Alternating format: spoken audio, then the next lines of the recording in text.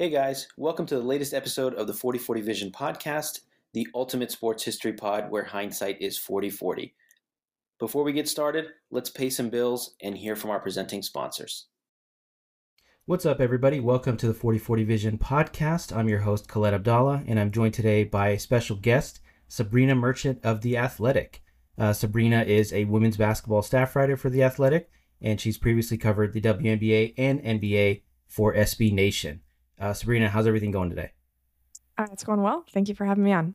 Yeah, of course. Thanks for agreeing to come on. So today's topic is about the current and future state of women's basketball, the WNBA, the growth of the women's game here in the U.S. But before we jump into all that, I wanted to get to know you a little bit and understand your journey and how you got to The Athletic. So what's your background? When did you become interested in basketball? Did you play growing up? And when did you decide that you wanted to become a sports writer for a living? Yeah, basketball has been a part of my family basically since I was born. My parents moved to LA right around the time of the Showtime Lakers. And that was kind of my dad's first introduction to America, becoming a Laker fan. And that's how he essentially assimilated to, being an American living in LA. And when my brother and I were born, he gave us these Laker footy pajamas and we always watched games at home and, had subscription to the LA Times and would read that every morning if we didn't get to watch the game last night, even if we did get to watch the game the night before. So the Lakers was pretty much the lifeblood of our family for a very long time. I played a little basketball growing up. Like a lot of immigrant families, my parents were more interested in academic side of things than athletic side of things, so sports weren't exactly prioritized. I definitely kept watching sports throughout my life, but playing the game wasn't really a big part of it, for most of it. But then when I got to high school, I decided to write for the school paper my senior year, did a little football. And then when I got to college, it really just jump-started because I attended Duke and, writing about sports, obviously a much bigger deal at an institution like that. Writing about basketball, very big deal at an institution like that. Even while I was in school, though, I wasn't sure that this was something that I wanted to do like forever. I was still sort of in that mode of the thing that you do for a job shouldn't be your primary passion, because then what do you do when you're trying to get off of work? And then I sort of realized that, I spend so much time in my work that I might as well just do something that I really love, even if it's not something that I considered like a traditional career growing up, right? Like I went to school, I was pre-med. Like the plan was to go to medical school and, have a respected job like that. And nobody I knew was a sports writer or even a journalist. And it just took a little mental reframing in my early and mid 20s to figure out that this was something that I wanted to do, something that was acceptable to do.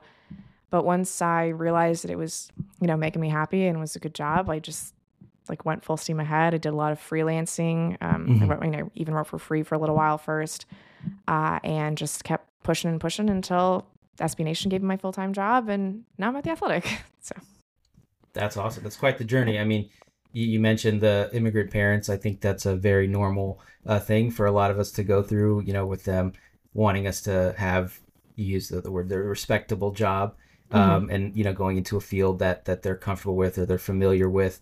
Exactly. And the other thing that you mentioned about, no one that is a sports writer or was a sports writer at the time. I don't think a lot of people, from our backgrounds were in sports at the time, or at least, for sports journalism at the time. And I mean, obviously people like you and lots of other folks have changed that and have made it a much more realistic thing. So, I mean, what part of the job do you most enjoy? What's most rewarding for you in your kind of your day to day?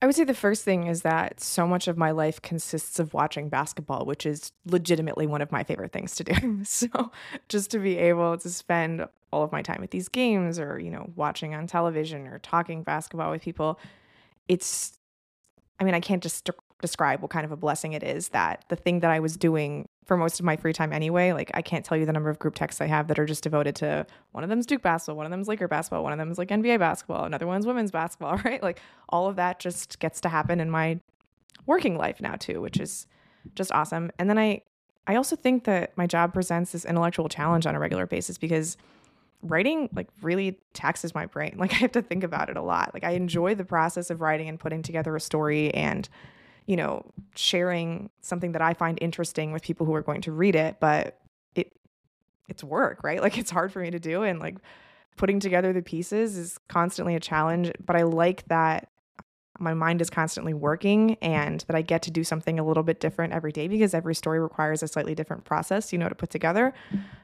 So just like the variety of what I get to do and the fact that it's always interesting and like stimulating for me is really rewarding.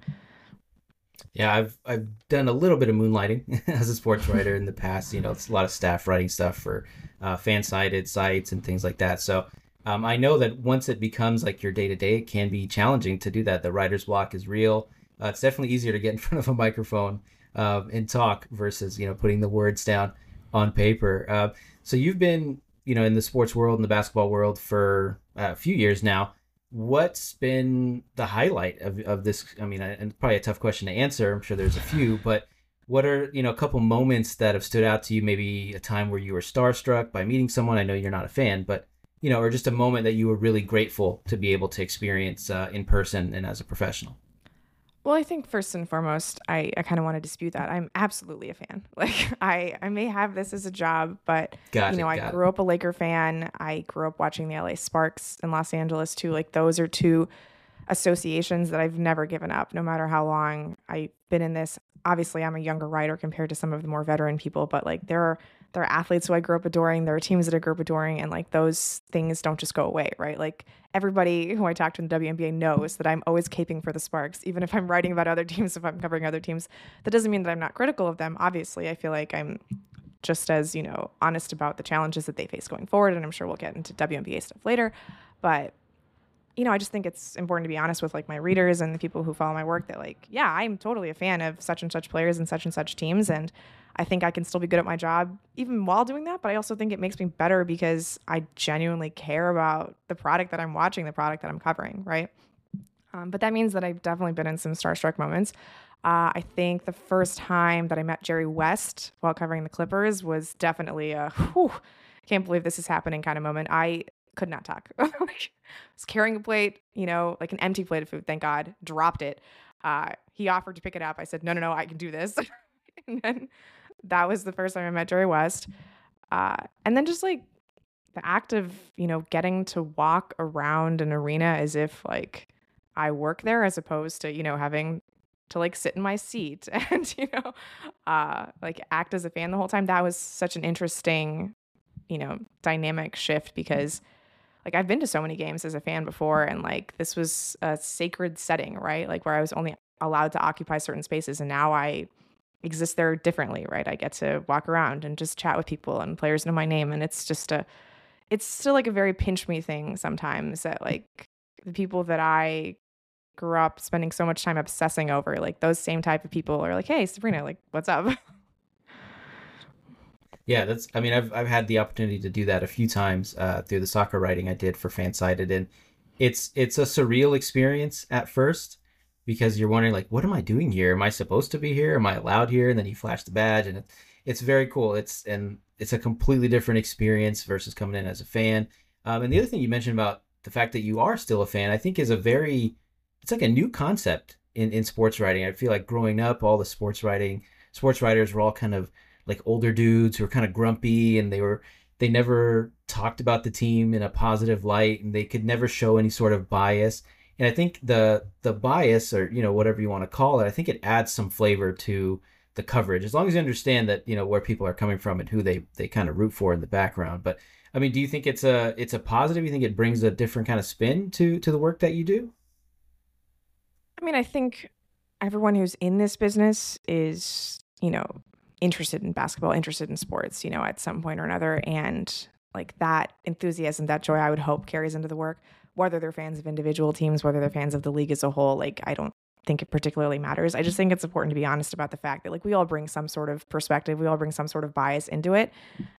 Just being able to put that to the side while you're working on something is just the most important part. Yeah, that makes sense. So you started off your career covering the NBA for SB Nation, right? So, and now you're covering, the women's basketball, WNBA. I think this is kind of a segue into some of the challenges that WNBA faces as well. But what do you think, are some of the biggest differences and some of the, things that you've experienced in covering the two leagues? Yeah, that's an interesting thing to think about. I kind of started covering both leagues at the same time. And at that point, this is like pre-pandemic, the access to both was fairly similar, right? Like you had open locker rooms, you had the opportunity to talk to players and coaches pregame, shoot around, postgame, like all of the access points were very similar. There obviously is a distinction between some players who are significantly more famous and have more money, who don't think that they need to participate in the media activities as much as others. So I did notice, at certain levels that I thought the WNBA players were a lot more giving with their time than NBA players. And that wasn't like, a blanket statement. There were obviously some NBA players who were perfectly wonderful and gave really thoughtful answers. It just like at the star level, there was some differences between the very best NBA players realizing that they have a platform where they can reach audiences without having to go through the media, whereas the very best WNBA player is like the media is still a very useful outlet for them. So that was something that sort of struck me right away. I do think that balance has, I wouldn't say it's shifted. Like there are definitely some more popular women's basketball players now that don't need media in the same way. But I still think as a whole, just like the women that I speak to are a little bit more understanding of the role that media plays in the growth of their overall league, because the WNBA is growing at a significantly different rate than the NBA is, right? Like the NBA, I wouldn't say that it's plateaued. It's obviously still reaching massive viewership numbers but it's in a different phase of its existence than the W, whereas, the WNBA, the players realize that they still need to take part in, moving it forward. So I think that's part of it. But then, after the pandemic and in this past year, the WNBA shut its locker rooms. And that's really changed the type of interactions that I can have with players, because I did hear about this. Yeah. Yeah. I think this is one thing that people don't necessarily understand if you're not in the media space, where a lot of the conversations that I have with players and executives and coaches, they're not just for a story. They're me trying to get to know them so that when I do need something for a story, it's easier to have a conversation with them. Because I think anybody can understand this. The first time you talk to someone is not going to be the most productive conversation, right? Like there's a getting to know you phase. And the locker room was so helpful in terms of just getting an opportunity to say hi to people, talk to them about things that are not necessarily basketball related or game related, and just, establish a level of familiarity, a level of comfort. And I really do miss that, because now every time I have to talk to a player, it has to be transactional, because I'm taking a moment of their time away, that they could be leaving, to go early. Like I'm holding them at the end of practice. I'm holding them after a game. And I just think that changes the relationship that you build with them. And I have missed that a little bit. And I've noticed that because I can still talk to executives and I can still talk to coaches, in just sideline spaces. And I feel like those relationships have worked out really well for me. Whereas I don't know that I've gotten to connect with as many players as maybe would have been possible had the locker room still been open. What was the driver behind it? Is it just COVID? Was it something else that So what's interesting is that the locker room was open in 2022, but then in 2023, the WNBA made a decision to close it. And the rationale, as specified by the Players Association in the league, was that so many players were being forced to stay late that weren't actually being talked to, and they just wanted an opportunity to leave earlier. And then there was also some discussion about the locker room being a private place, and that, they would prefer not to have media in there. And I'm receptive to the idea that maybe you don't want people in a locker room. I still do think having the players in a, mixed zone area for people who cover soccer, or just a separate room that's not your locker room, but still gives you the opportunity to just walk one by one to player and maybe talk to 4 of them at once, because group conversations are awesome too, because people just chime in to one another and you get different answers than you would expect. I would hope that they had given, some alternative to the locker room space if that was the issue. And then as far as wanting to leave early, I mean, the way the system works now, after games, theoretically you have to stay even longer if a player is being requested. So I don't think that really solves the problem. Yeah, I guess it makes it just a much more formal process. That I can see why that's frustrating as a journalist. I mean, what are some of the challenges? You talked about the WNBA being in a different stage than the NBA in its growth. I mean, I think obviously the NBA has a significant head start on the WNBA in terms of popularity and all that. what are some of the challenges? Is it access? Is it, things like this that you think are holding the league back? What do you think are some of the obstacles that they're facing in their growth? Yeah, so just, bare bones, the WNBA is about 50 years younger than the NBA. And in terms of where the NBA was at this point in its growth, like viewership numbers are fairly similar. Attendance is even more than what the NBA had. Obviously, population sizes are bigger, like that factors into it. So it's not a apples to apples comparison. But considering where the NBA was, like the WNBA is not altogether in a different space than a 27-year-old NBA. But with all of the potential, access points that the WNBA could have right now, I just don't think it's taking advantage of all of them. Like for one, the media rights deal that the WNBA currently has, I think significantly undervalues the league. It doesn't put it on, television in the most advantageous situations. Like, you have playoffs competing against the NFL Sundays, which is never going to work out very well for anybody, let alone the WNBA. Like the NBA doesn't matter shies what the away sport from is, competing against the NFL, right? So that's part of it. I think just getting in better TV windows would help. I also think that, the WNBA was kind of scared off by the recession in like the late 2000s when a lot of the league teams had to shut down, and it stayed at this size of 12 for about, I think, 15 years right now. And you look at similarly, like, so I compare it a lot to the MLS because the MLS started in the same year as the WNBA, and the MLS is about to hit 32 teams, I think, and the WNBA is still at 12. And the MLS has decided that the way for it to make money is through expansion fees. And the WNBA is completely cutting off that source of income by refusing to expand to more teams. And you have this problem where the college game is getting more and more popular, has always been more popular than the WNBA because you have these built-in fan bases. It's a product that exists all across the country, not just in 12 markets.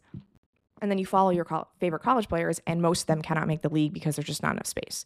So you're losing an opportunity to expand to more markets. You're not capturing the college fan base, and then you're not getting these expansion fees. So I think those are all of these things that the league wants to have, like a sustainable business model in its first 12 teams before expanding. But I think a lot of the problems that it faces could be resolved by adding more teams. I think about the NWSL even, like it's 10 years old. It already has 12 teams. It's supposed to expand to 16 within 3 years. And yes, women's soccer has a different, imagination in the US than women's basketball does. But I do think that there are lessons to be had, from just having a larger footprint across the United States. And WNBA just kind of feels stuck the longer it stays at 12. And then I guess just one last thing is, like, the WNBA is a very socially progressive league. We had this situation in 2020 during the WNBA bubble season where the Atlanta Dream backed a senatorial candidate from Georgia who was running against the owner of their team, right? And so they backed, Reverend Warnock ahead of their owner, Kelly Loeffler. And it's just the kind of thing where the WNBA takes social issues very seriously. They dedicated that season to the justice for Breonna Taylor. But I wonder if sometimes the WNBA, its messaging focuses so much on what it does other than basketball that we're ignoring the fact that, hey, this is just a really cool basketball product. That's how we're supposed to be marketing it, as a basketball product. And maybe we focus too much on the other things. Mm-hmm. Yeah, there's a lot to unpack there. I think on the... Yeah, sorry, I went a little long. No, it's great. I mean, I think on the issue of expansion, I think that's a great point. The growth is the way to grow. It sounds pretty simple, right? I understand that you do want to be sustainable and things like that, but there's so many huge media markets that just don't have a team, that are probably crying out for a team. There's the Bay Area doesn't have one, Philadelphia, Miami, right? There's some other ones I'm sure I'm missing, I'm leaving off, but just like you said with MLS, they found out that people will pay a ton of money to own a professional sports team. And same with the NWSL. They're having incredible success in LA with Angel City. I know the Sparks are already in LA, but I think that success can be replicated in some of these other markets. Has there been any talk about expansion to some of these, some of the biggest metro areas in the US? Well, that's the thing. Expansion is always a talking point. And it's almost doing a disservice because the more we talk about expansion without it happening, it's like the boy who cried wolf when the commissioner says, we've whittled down a list of 100 cities to 20 and then to 10. And oh no, now we're visiting 20 cities again. There just hasn't been consistent messaging about what the league wants to do with regards to expansion. And at this point, fans are just getting a little like, let me know when it actually happens, you know? Sure. Yeah, and the other thing you mentioned about there just not being enough teams. I mean, I've been reading about first round picks getting cut in their second year just because there isn't enough roster spots. I mean, is that a potential solution? Maybe expanding a roster spot, having some kind of developmental league, a G League type for the WNBA as opposed to having, full on professional franchises. Is that something that's been discussed? Yeah, a lot of coaches and players that I've talked to have talked about the idea of like a taxi squad, maybe 3 players who aren't necessarily paid a full salary, but who get to practice with the team, who get to work out with the team, who, have been to training camp, know the system. So when like a player goes out, you can bring them up, and then it's like a nice developmental pathway so that, if like, let's say you're a first round pick who gets cut in training camp, you don't play your rookie year right out of college. It's really hard to find your way back into the league, like, because you're already behind all the players who are on the rosters, and then the next draft class comes in, and how do you distinguish yourself from them because they're on cheaper rookie contracts and like more team control and yada, yada, yada. So it's just so hard to be a developmental player in this league unless you're in the perfect situation, right? Like New York is carrying 1 rookie. Las Vegas is carrying 1 rookie, right? A lot of these, like, and who knows if these players will even be able to make the roster the next year when salaries come a little higher for their existing veterans, and now we have to, shuffle some things around. So it's just really hard to be a young player in this league if you're not immediately contributing, because then you're just seen as like this dispensable roster spot. And I do think that, I don't know if the WNBA has the infrastructure for like a full-on G League. There was some talks about maybe like having a coexisting like 3x3 league where, each franchise sort of operates its own 3-on-3 team, and then like people are still playing and they're still around the franchise, and then maybe you can tap into that system if you need players when, you have injuries and whatnot. But the idea of expanding roster sizes is definitely something that has gained a lot of momentum. Over at The Athletic, we did a anonymous player poll of, players around the league, got about a third of the league. And we asked the question of, would you rather have expanded roster sizes or more teams? And the majority said expanded roster sizes, because we're in the situation where like you're only allowed to carry 12 players max. A lot of teams only carry 11 because they don't have the salary cap flexibility to carry 12. So if you lose 2 players to injury, all of a sudden you can't even run 5-on-5 in practice. And like that is just not a good way of running practices when you are a WNBA team. Oh.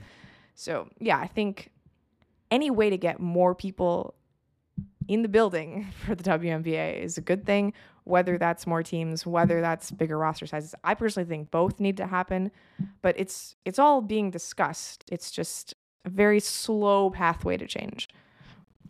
Yeah, absolutely. I think both of those are great paths, either the expansion of the league or the roster sizes. I didn't know that they only carry 12 because of those salary cap restrictions. I know the salary cap has become a point of contention as well. I mean, if I remember correctly, Mark Davis, the owner of the Aces, was in some hot water for trying to circumvent the salary cap. And, there's the issue of the chartered flights and things like that. I mean, do you see these as obstacles as well, or are they just potential opportunities to improve the league? Yeah, there's a lot of things that the WNBA does with the theory of retaining competitive balance across the league. So if certain owners are unable to pay for charter flights for their teams for all games, we're going to institute a prohibition on charter flights for all teams. What Mark Davis does is actually what he was alleged to have done, and what the Aces were eventually required to forfeit a first round pick for, was something that every team is not allowed to do. Like if you sign a contract with a team, they're not allowed to pay you more beyond the contract, right? Like that's just something that exists at any level of any professional sports. I'm sure because of the compensation that WNBA players are making, that there are deals all around the league, for like, if you sign here, we'll make sure you get an endorsement by such and such, and like technically that's illegal. I personally don't care. I just want the players to get paid. Like they perform incredibly well at their jobs. They deserve to get more money. One of the things that, gets discussed, like the WNBA pay gap gets discussed a lot, like relative to the NBA. And like, I'm not super interested in that number. It's just the revenue that the WNBA makes. The players don't get an equal share of that as they do in the NBA. And so I understand players wanting to get more money, even if it's like in fuzzy ways. I don't particularly care one way about that or the other. But yeah, the WNBA says that it's instituting all these measures for competitive balance, but there are all these other ways that competitive balance doesn't exist in the league, right? Like there are better coaches, there are better players, there are better practice facilities, there are larger performance staffs. So to, hold the line at these one or two specific things seems very silly to me. And I think if you want to move the league forward, then you have to let certain teams bring it forward and then see who will come along with them. And either they will or they'll fall behind. They have to sell. Yeah, I mean, it's just like in the NBA, right? I mean, obviously there is that competitive balance, a salary cap, whatever, but there's owners that are willing to exceed and deal with the luxury tax. There's owners that'll spend, a couple $100 million on a state-of-the-art practice facility, and some that want their guys to practice in like a high school gym or something. So, that's a great point. And the point that you made about, the revenue share, I don't think anyone reasonable is saying that the NBA or WNBA players should match the NBA salary, but I think it's very reasonable to say that they should get the same percentage of the revenue. I think that seems like a no-brainer type thing. I get why the owners wouldn't want that, but it seems like the natural progression in this conversation.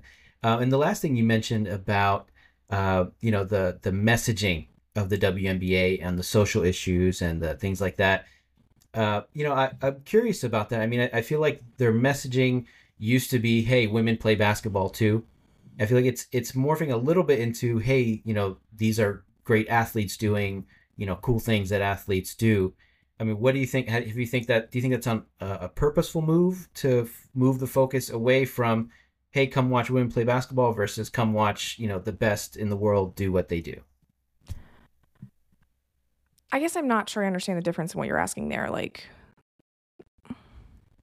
Do you think it was a decisive, like something they decided, like, let's try to shift away from the fact that highlighting that these are women athletes versus that this is just the best in the world doing what they do?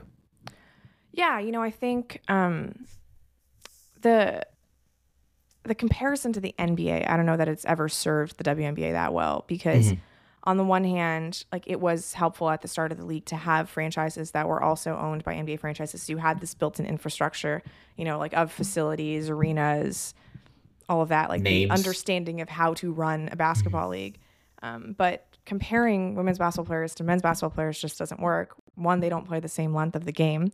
And two, their bodies are different. The way they play the game is different. And I don't think that, saying like, oh, like Alyssa Thomas put up this stat line that has only happened once in WNBA history and it's happened 100 times in NBA history, like that doesn't do a service to either side, because, it just, one, it makes it seem like men are stat padding, but like it also it looks like it's an inferior product then, which I don't think that's the way you want to sell it. So I think just the proximity to the NBA has been difficult for the WNBA to overcome, because on the one hand, yes, it is like it owns half of the WNBA and the financial benefits are obviously important, but this is just an entirely different product, right? Like in college basketball, we don't have commercials of Paige Beckers alongside, like, I can't think of a single Connecticut men's player's name, like Jordan Hawkins or something, Sure. Or like, I literally can't think of men's college basketball players, so I'm just not going to do this little exercise anymore. But I get what you're saying. I get it. We don't prop them up next to each other. Like Connecticut women's basketball is its own thing and it's promoted as such. And I think that's, where the WNBA should fall. Yeah, I think we saw some of that messaging leading up to the Women's World Cup. I think the French national team, they did some kind of digital photoshopping of putting, the face of some men's players on the women's bodies and said, oh, look, they're doing the same thing. And I understood the intent behind it. I don't think the message landed quite as well as they hoped it would. But yeah, I totally agree. It's a completely different thing, and it should be appreciated for what it is. That it's it's not a different sport, but it's a different group of people playing this game at an incredibly high level, and that should be enough to appreciate it. So in terms of the growth of the WNBA, what are some of the major changes that you've seen in the coverage, the exposure, maybe some things on social media or media rights? What are some of the biggest changes or biggest drivers of the growth of the league? Yeah, I think getting on television is one thing. WNBA has a league pass product like NBA does, and all of the games are generally available there if they're not on national television. but you're seeing more and more games available on national platforms, like whether that's games streamed via Twitter or this deal with Amazon Prime or CBS Sports or Ion. All of these are different platforms that didn't exist from when I first started covering the league. So that's, just when things are on television, people will watch them. Like, that's just how the world works. So getting things on national television always helps. There are more games on ABC. There are more games on ESPN versus ESPN2, like those things matter. ESPN2 is a more premium channel than ESPN. Like, not everybody else gets it. So I think more visibility, obviously a big thing that's happened for the league. I think the talent level has just gone up even more and more, like since I started covering the league, Asia Wilson entered the league, and obviously one of the greatest players we've ever seen. We're about to get this huge influx of college stars. Aaliyah Boston just came in. We're going to get Caitlin Clark and Paige Beckers, and just this enormous line of college stars who's about to come in with their huge NIL followings and bring a new fan base into the league. I also think that the quality of the player experience has also gone up a lot of places. Like the San Antonio Stars moved to Las Vegas, sold to MGM and then sold to Mark Davis, who has built his own practice facility, hired Becky Hammon for $1 million, more than any coach had ever been paid in WNBA history. We're seeing, a new ownership in Phoenix pour a lot of money into the Mercury. Obviously, the Size bought the Brooklyn Nets owners, the Joe Size, bought the New York Liberty, took them out of Westchester County Center, like this high school facility that they were playing, and put them into Barclays Center. And now that's a real world-class professional organization. A couple other teams are also building their own practice facilities. It's an arms race, right? Like, you see one team doing something and everybody wants to match that. Like, how else are you going to compete in free agency, and free agency too, the fact that the WNBA amended its contract rules so that there's actually player movement during the offseason means we start talking about the league about 2 months earlier than we ever did before. So there's a lot of positive drivers, still a lot of work to do, obviously, but I do think it's a significantly better product than when I first started covering it 6 years ago. Yeah, and I mean, one of the other things is, you mentioned covering the social justice and pushing those issues. So as a result, I'm sure there's some controversial, challenging situations or topics that you have to cover, things related to gender equality, diversity, things like that. What's your approach to that? I mean, do you aim to stay objective as a reporter? What approach do you take to covering those sort of topics? Maybe like the Brittany Griner one, for example, or, some other ones, I'm sure. Yeah. Yeah, I think the thing with sports is no matter what league you're covering, these are just people, right? And people experience issues the same way you and I do. Just because they're professional athletes who happen to have very high profile jobs doesn't mean they don't still deal with pregnancy discrimination or, all sorts of issues that face normal people in the workplace. And that's just the way I try to approach it, right? I know these people that I'm writing about, there's obviously a layer of sensitivity attached to it, but you just report it the same way you would report anything else. Make sure you have the facts behind it and present the story in the most objective way possible. Yeah, that makes perfect sense. I mean, and you mentioned this becoming an arms race in the WNBA with teams competing with practice facilities and all kinds of things like that. And I think, we don't want to compare it to the NBA. It's kind of a lazy thing to do, but one of the things that helped the NBA and its popularity was the dynasties in the 80s and the competitive fire that we saw and the storylines and the narratives. So, I mean, is that something cooking up? You mentioned Las Vegas and New York as some of the teams that were doing kind of the most when it came to the competitive balance and the arms race. Do you see them as the dynasties and the competitive dynasties that we're going to see that the WNBA build on? And is the WNBA taking that opportunity to use these narratives to grow the league? Yeah, I think the WNBA has almost done too much to promote the Las Vegas-New York rivalry this year. From the very moment that Breanna Stewart signed her contract this offseason, it's been, super team in Las Vegas, super team in New York.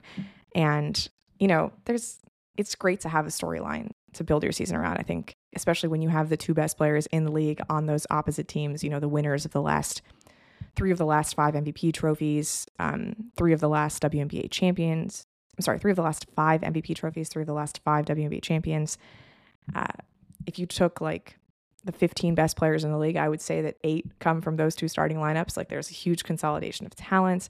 It's very marketable. There's an easy draw. It's West Coast, East Coast, I do think just having that storyline to frame things is helpful. It's easy for fans to latch onto, and the games have frankly been pretty interesting this year, and they're both at the top of the standings, projected to meet in the finals if everything shakes out the way it's supposed to. So yeah, I think the WNBA is absolutely leaning into this. It's a smart idea. Rivalries have always worked well, for professional leagues. Even with the WNBA, like in the late 2010s, there was a Minnesota Lynx Los Angeles Sparks rivalry that did really well in terms of pushing numbers. Like that was one of the highest viewed finals, I think, in the league's history. So it makes a lot of sense to continue promoting the league this way. I'm sure the other 10 teams wish they had more of a say in it. But again, it's all about, pushing everyone forward, right? Like these teams found a way to like consolidate all these stars. Now we're seeing every other team that has a big all-star, they all just signed huge extensions during the end of the regular season. So like the competition does not stop, right? Like just because these two teams happen to be ahead for now, like everybody is chasing down their bags for 2024.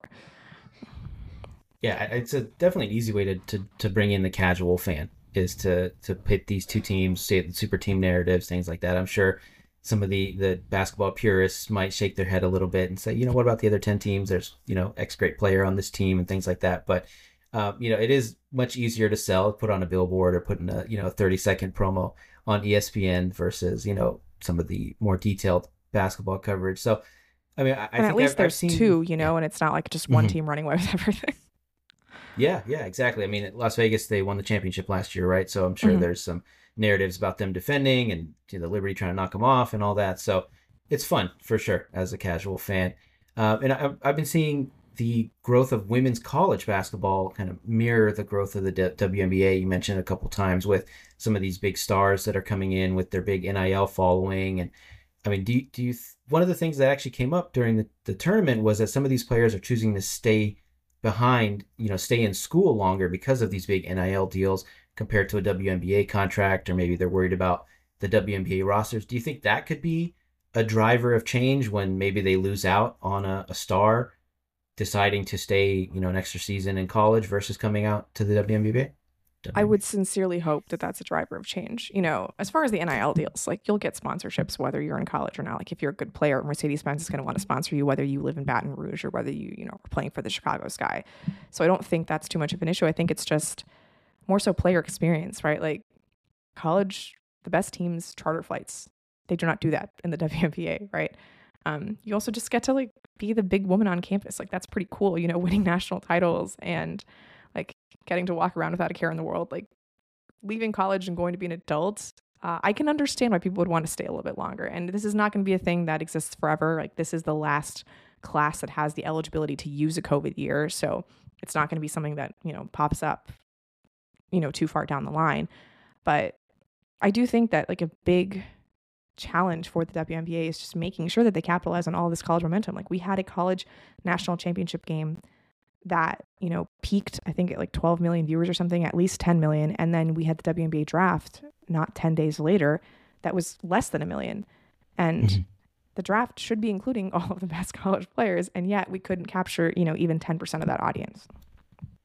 Do you think that might drive some of the changes in the eligibility? Because I believe now it's 3 years of college or 3 years post high school. I'm not saying they'll go, straight out of high school, but could it be a one and done type situation eventually? I don't think that's ever going to change in the WNBA. I mean, it's not even 3. You have to be graduated from college or at least 22 years old by the time you enter the WNBA draft. And because the league has so few spots, I can't imagine them opening up, to more players and forcing out more veterans. That just doesn't seem like it's going to be good for business either way. And I think getting college products who are ready to contribute, who have gone through 4 years of even more maturity and seasoning, like I think that's better for the WNBA game as a whole, because there's no roster spots available for you to have players to develop, right? Like if you're 19 and don't know how to play yet, what good are you on a 12-player roster? So I don't think that's a rule that's going to change. I think it's more just the WNBA figuring out how to, convert that audience into a pro audience as well. Got it.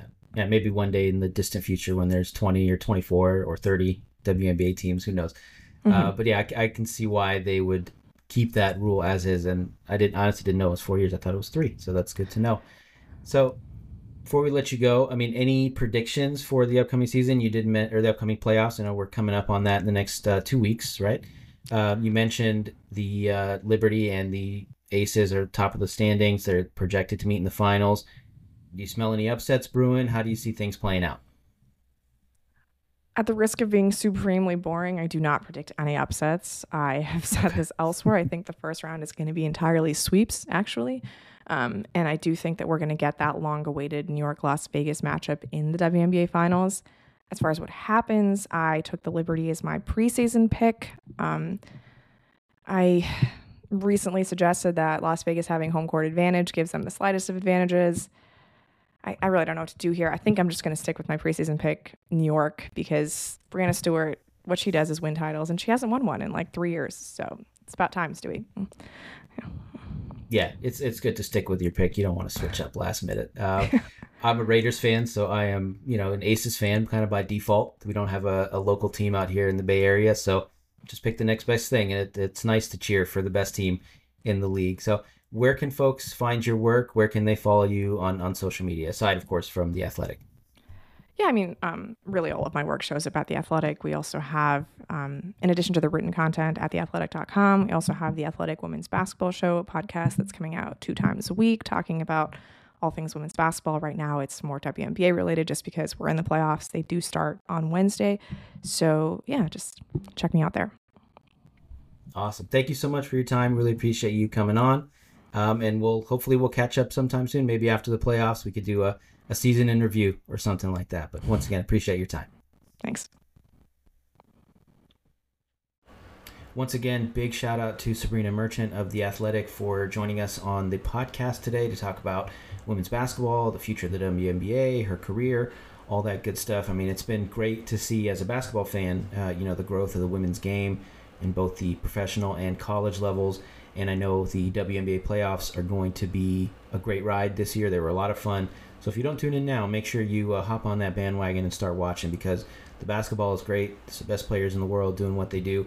So make sure to tune in. As far as this podcast, thank you for listening. Make sure to leave us a review and subscribe wherever you're listening to this podcast. Make sure to check us out on all the major social media channels at 4040 Vision Pod. We're on Instagram, TikTok, YouTube, all that good stuff. We also launched a newsletter. So go to 4040visionmedia.com. You can sign up for our newsletter, and you can get these episodes straight to your inbox, both on the podcast platforms and on YouTube. So thanks, y'all. Peace out.